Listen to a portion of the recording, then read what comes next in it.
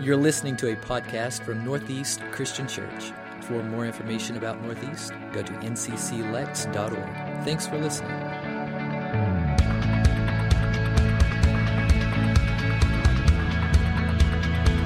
It was a week ago, this past Friday, after taking a tepid shower, I went down to see what was going on with the water heater.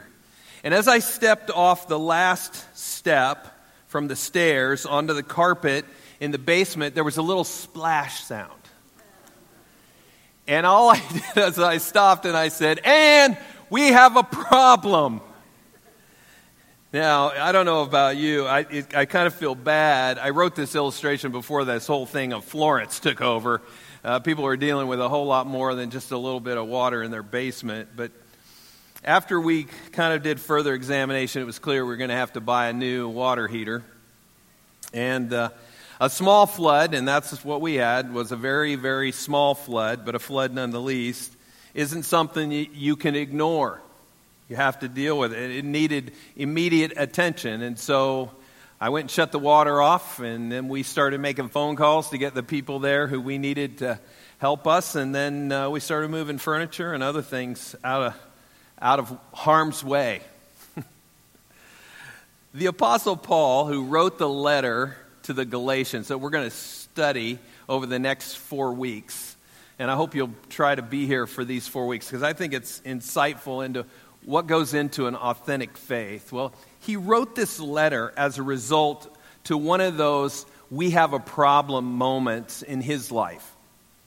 Paul had a we have a problem situation that required his immediate attention. And this letter to the Galatians was Paul's response to this theological crisis that was happening in the southern part of the province of Galatia. In a world filled with trouble, it's becoming more and more difficult to find any good news. Would you agree? Seems like all the platforms, all the channels that I seem to monitor, they're just so full of difficult realities, bad news.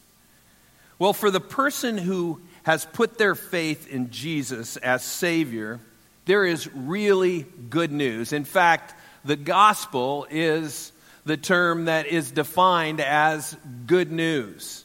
Paul put it this way in 1 Corinthians, the 15th chapter. He said, "For what I received, I passed on to you as of first importance, that Christ died for our sins according to the Scriptures, that he was buried, that he was raised on the third day according to the Scriptures."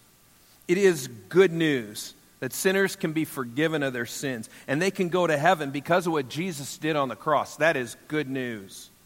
The good news of salvation through faith in Jesus is the most important message in all the world.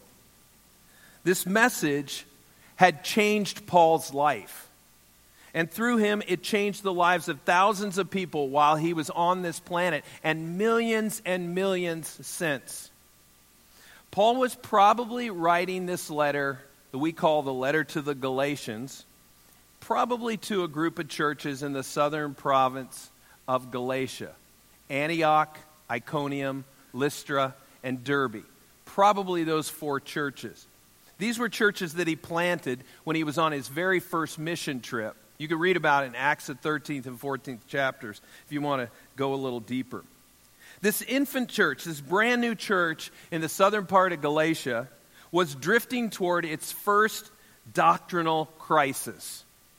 You see, when the gospel was being preached to Jews by Jews, the development of the church progressed rather smoothly.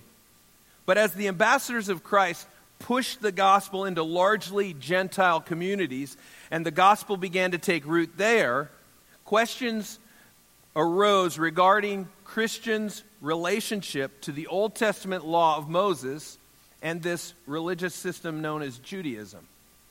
Here was the crucial issue. Was it necessary for a Gentile believer to observe the Old Testament law of Moses in order to become a Christian? Christianity has its roots in Judaism, right? That's where the Messiah came from. Was that required to subscribe or adhere to the Old Testament law? Questions like this began to arise throughout the Roman Empire where the church had been planted among Gentiles. Paul had taught this gospel to the Galatians, and they had received it well. And Paul planted these churches in Galatia, and then he moved on to plant other churches. We know that he visited the area at least one other time after being there originally to plant the churches. We're not sure how he got word as to what was going on, but sometime later, Paul received word that the Galatian believers were on the verge of leaving the faith that they had previously received so openly. You see, some Jewish teachers who were legalists, they had arrived from Jerusalem claiming to have been sent by James, who was the half-brother of Jesus and one of the leaders of the church in Jerusalem. These Jewish legalists came and they began to teach that Paul was wrong in his doctrine.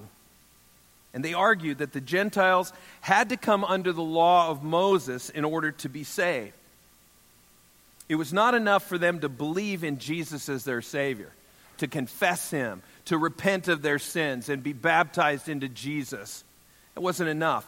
They also had to include Moses in their system.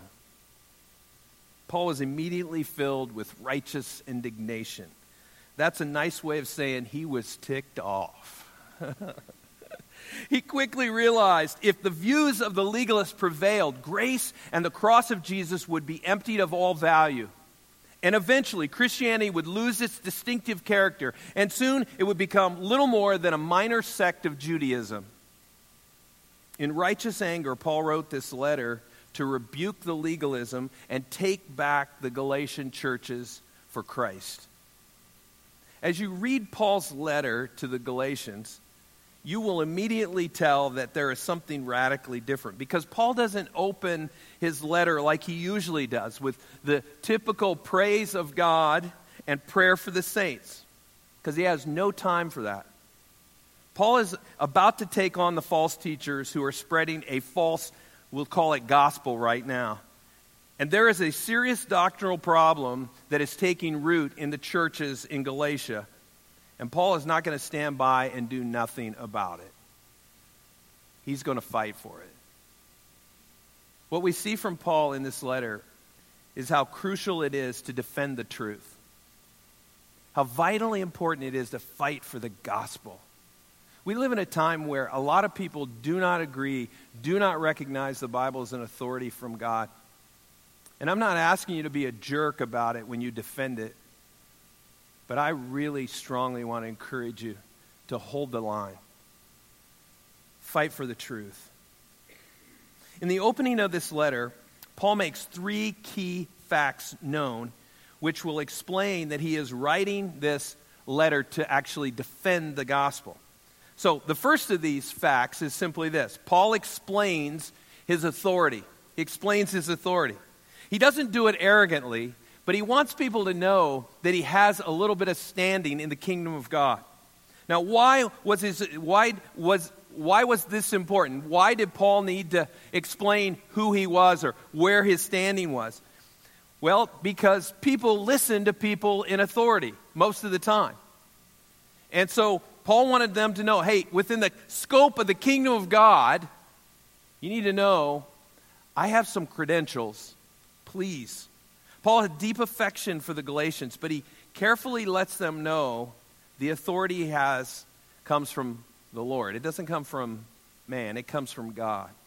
His authority has a number of facets to it, and I want to look at those this morning. The first of these is he's an apostle, and he says it right out of the gate. Look at verses 1 and 2. Paul says, Paul, an apostle. Now, you've heard me say this before. These were probably written on scrolls, and so when you unroll a scroll, you would see that it's from Paul. You didn't have to unroll it all the way like we put our salutation at the end of a letter, sincerely, Monty, your friend, love in Christ, Monty. That kind of thing, right? Paul says, Paul, right at top. So they go, oh, this is Paul. Paul, an apostle. He goes on, he says, sent not from men, nor by a man, but by Jesus Christ and God the Father, who raised him from the dead, and all the brothers and sisters with me to the churches in Galatia. Paul starts out and he says, it's Paul, I'm writing to you, And just in case you've forgotten, I'm an apostle.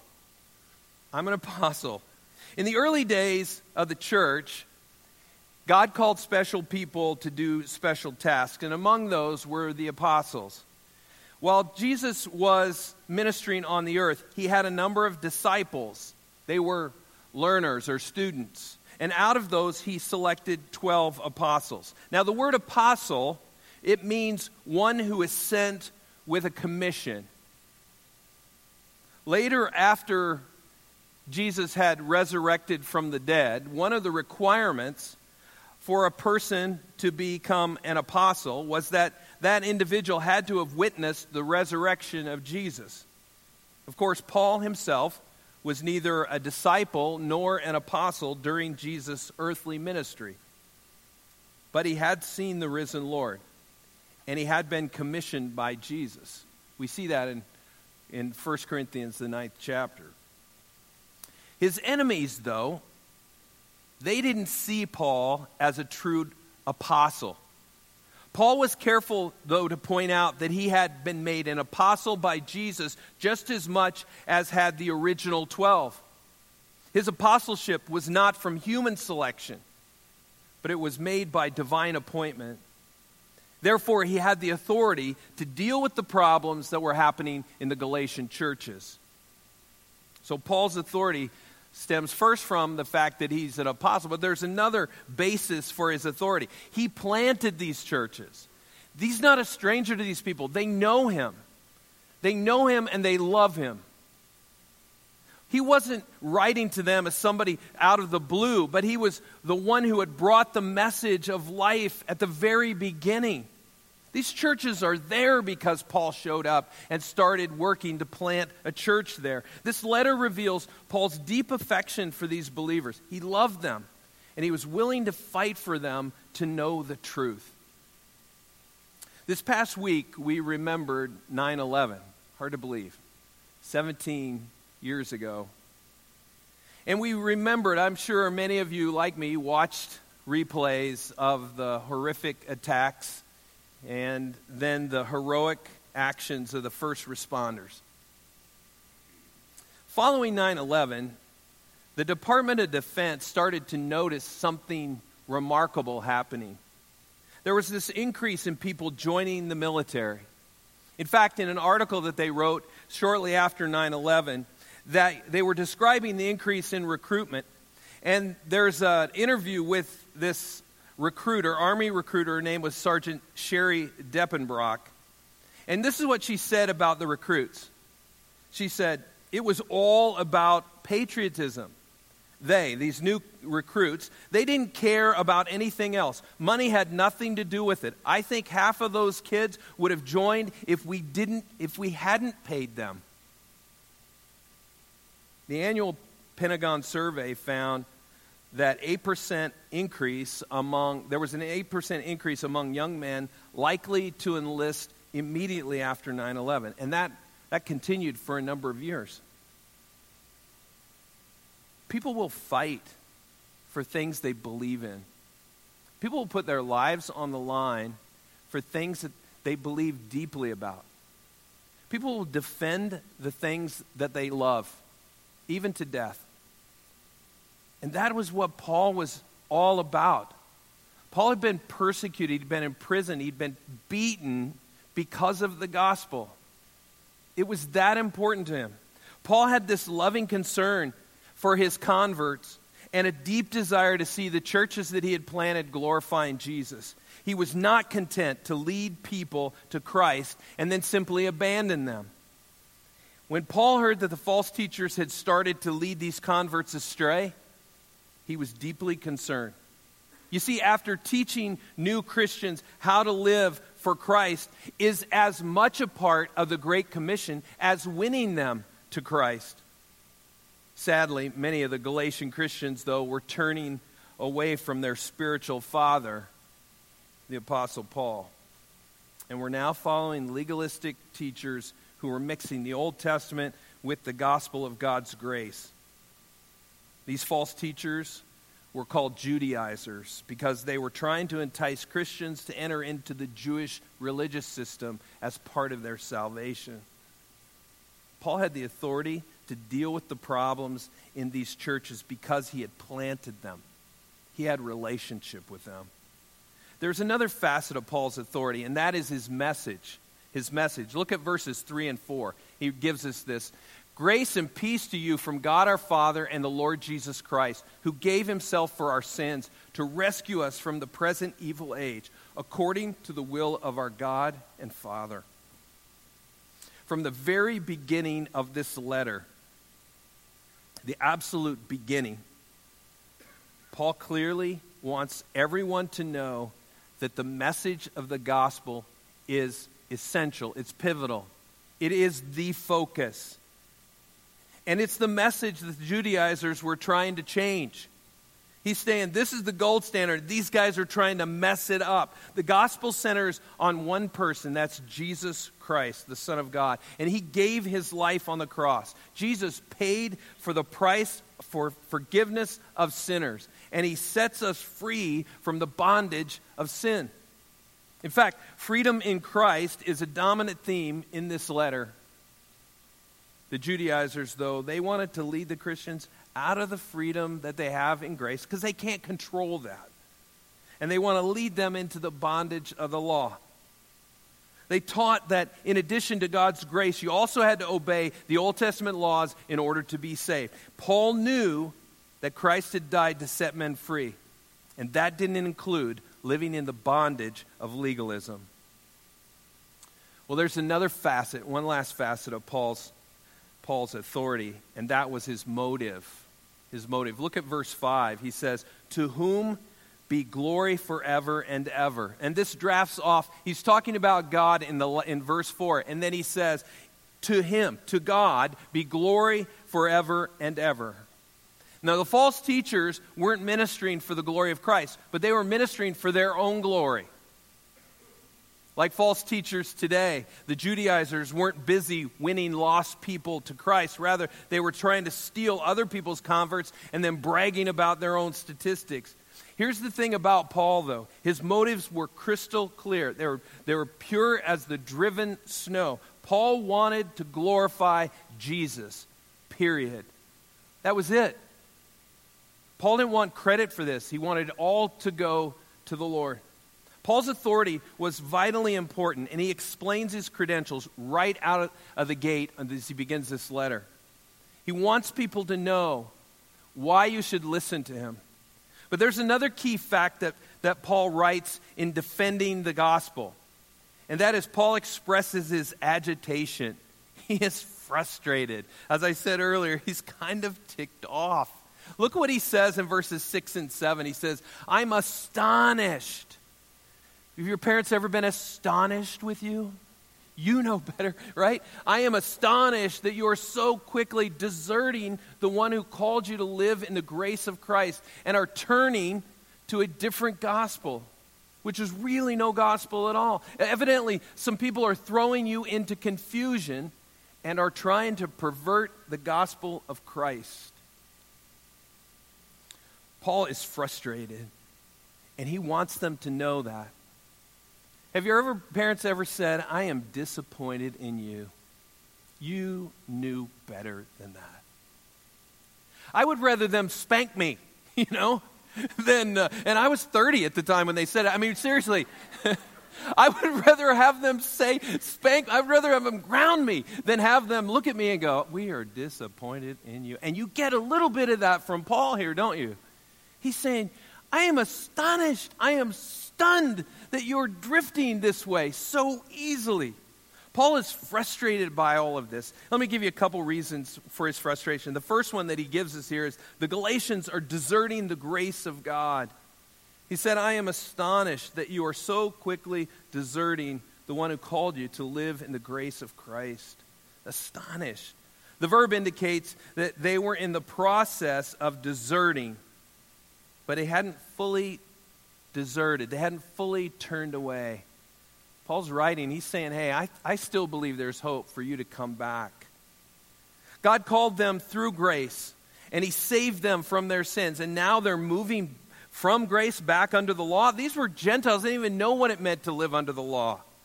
And they're abandoning freedom for legalism. And they're doing it very quickly without even consulting Paul. The Galatian believers were not simply changing religions or changing churches, but they're actually abandoning the very grace of God. They're deserting the very God who gave them grace. God saved them, and now they were deserting Him for human leaders who would bring them into spiritual bondage. We must never forget the Christian life is a living relationship with God through Jesus Christ. A person doesn't become a Christian merely by agreeing to a set of doctrines. We become a Christian by submitting our lives to Jesus and putting our faith in Him. Listen to what Romans 11:6 says. And if by grace, then it cannot be based on works.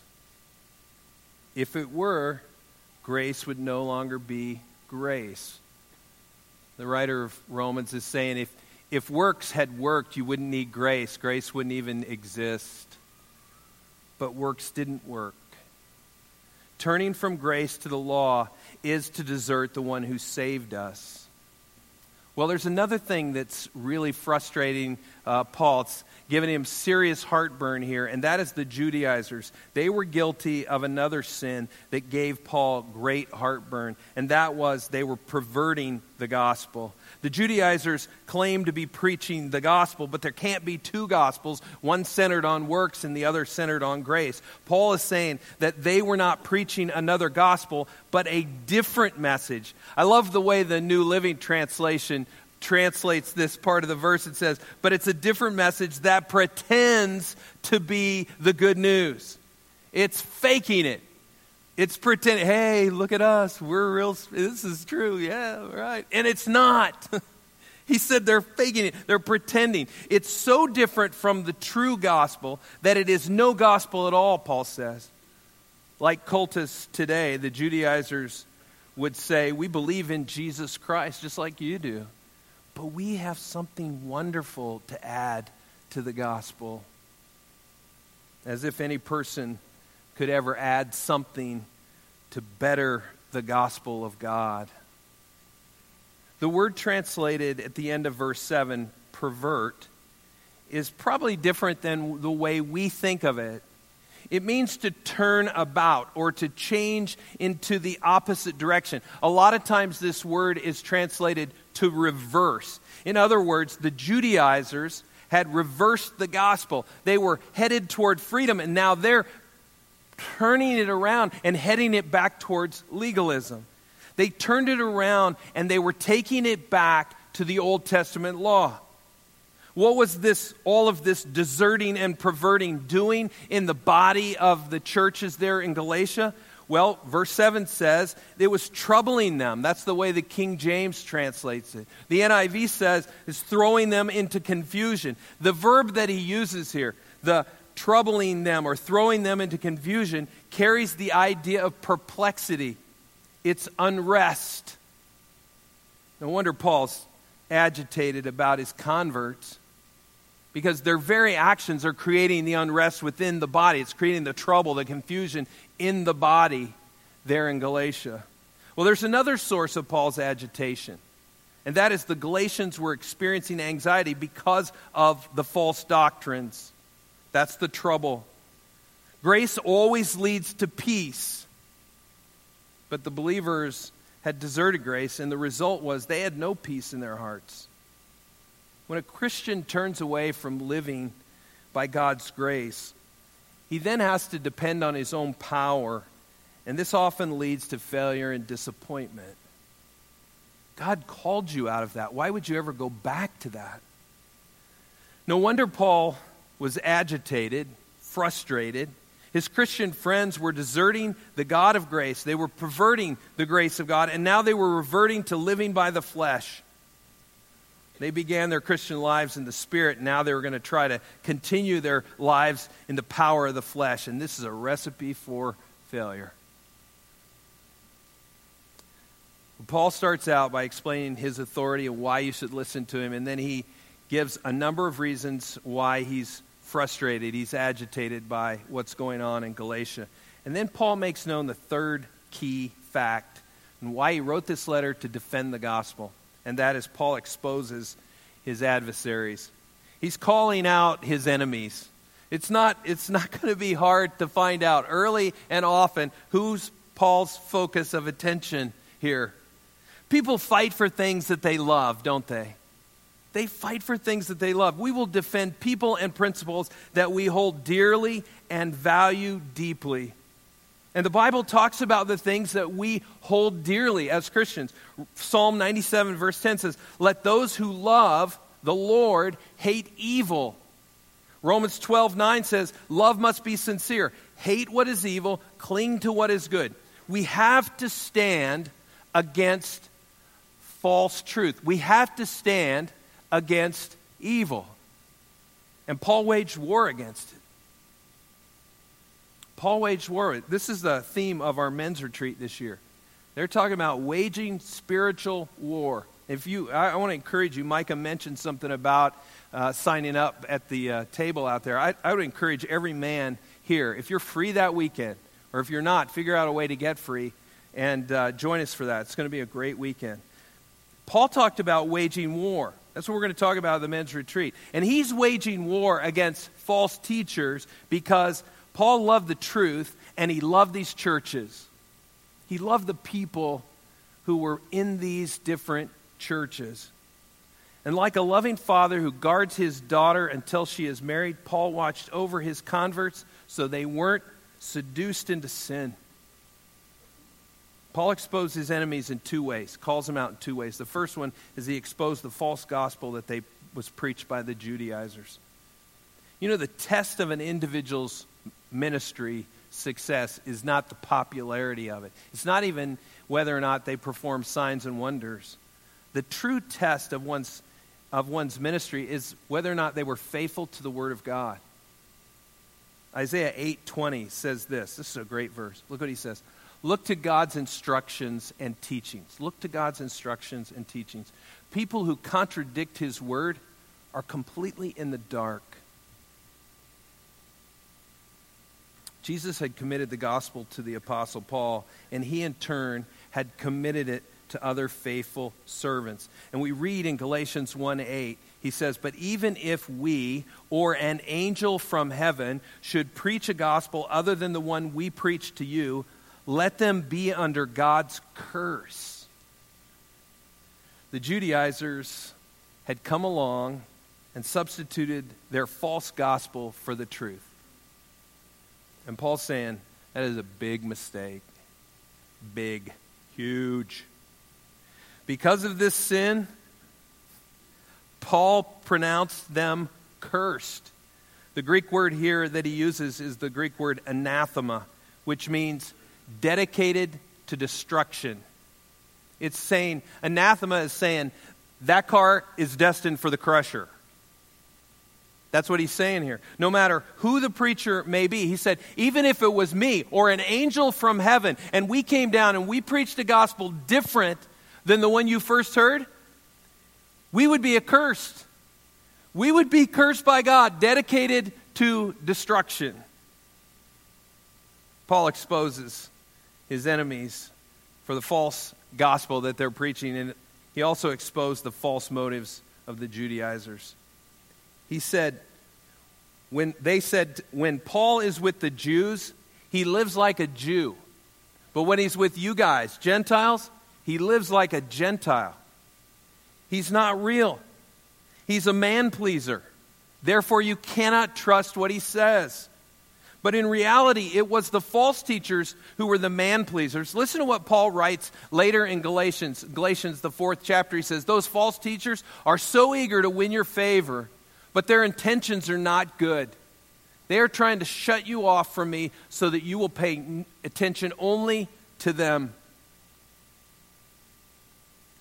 As a high school senior, I auditioned and was selected as a member of the Iowa All-State Chorus. This was a big deal to me. And I got to be honest, my parents were always supportive of me, and they were there at Iowa State University's Hilton Coliseum to the night of that All-State concert.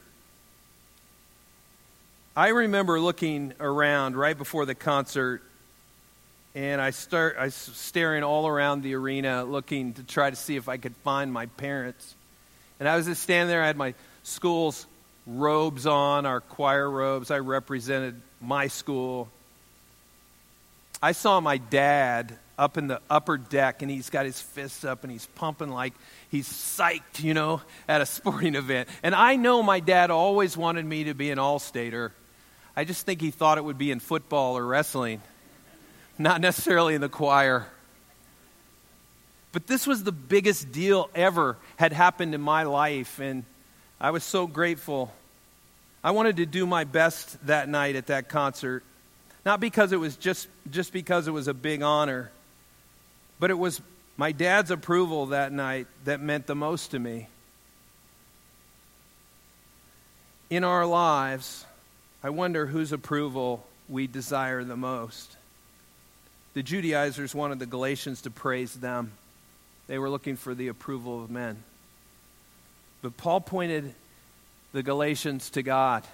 He wanted God to be the one that got all the approval and recognition. Paul knew what suffering for the gospel meant. I mean, he believed in the gospel that much he was willing to suffer and be punished for it. But the approval or disapproval of men did not move him one bit. In fact, in 2 Corinthians 5:9, he says, "So whether we are here in this body or away from this body, our goal is to please him." Paul wanted the approval of Christ and Christ alone. Paul wasn't a politician. He was an ambassador. His task was not to play politics to get his way, but to proclaim the message of Jesus. The Judaizers, on the other hand, they were compromisers who mixed grace and the law, hoping to please both Jews and Gentiles, but they weren't concerned about pleasing God at all. Paul made these three key facts known as he opens this letter. He is serving notice that he is writing to defend the gospel, and he's going to fight for it. He was prepared to engage these false teachers if it meant him against the host of them. It didn't matter. He was going to defend the truth. Here's the fact. The world will fight against the truth in the Bible, but authentic faith always stands firmly on the Word of God. Paul's writing to defend that faith. He's writing to defend God's grace. Because it was grace that set us free. It's grace that saved us from our sins, and it is worth defending. Truth is always, always worth defending. I want to encourage you to stand on the truth. There are going to be waves of the culture that wash over us at times and push us and try to strain our foundation and stretch us and pull us. And the truth is, don't be moved. Stand firm and fight for it. There are people who will push against the truth of the gospel, and you will stand so that you can share that same message with them, even though they hate it. As I said earlier, don't be a jerk about it. But in loving grace, let them know how much God loves them and what He did for them. Let's pray together. God, I thank you for the good news of the gospel that tells us about your grace, your plan to save man from sin. Jesus said that He is the way and the truth and the life, and no one comes to the Father except through Him. And God, I just pray that everybody here knows they need Jesus in order to be saved. And the truth is, He's all that they need. God, thank you for sending Jesus. I pray that you'll move every heart here to realize the need that we have to make Jesus the Lord and Savior of our lives, to have those sins that we have in our lives washed away, and have the gift of eternal life in heaven with you. Lord, there's some in here that say, I'm not sure anybody can forgive what I've done. The truth is, Jesus can. God, I pray you'll help us to defend grace. Stand for it like Paul did, so that we can share grace Lord, help us to defend it so that no one misses out on the message that could save them from this life and the bondage and set them free for all eternity. God, I pray people don't miss that today. We pray in Jesus' name. Amen.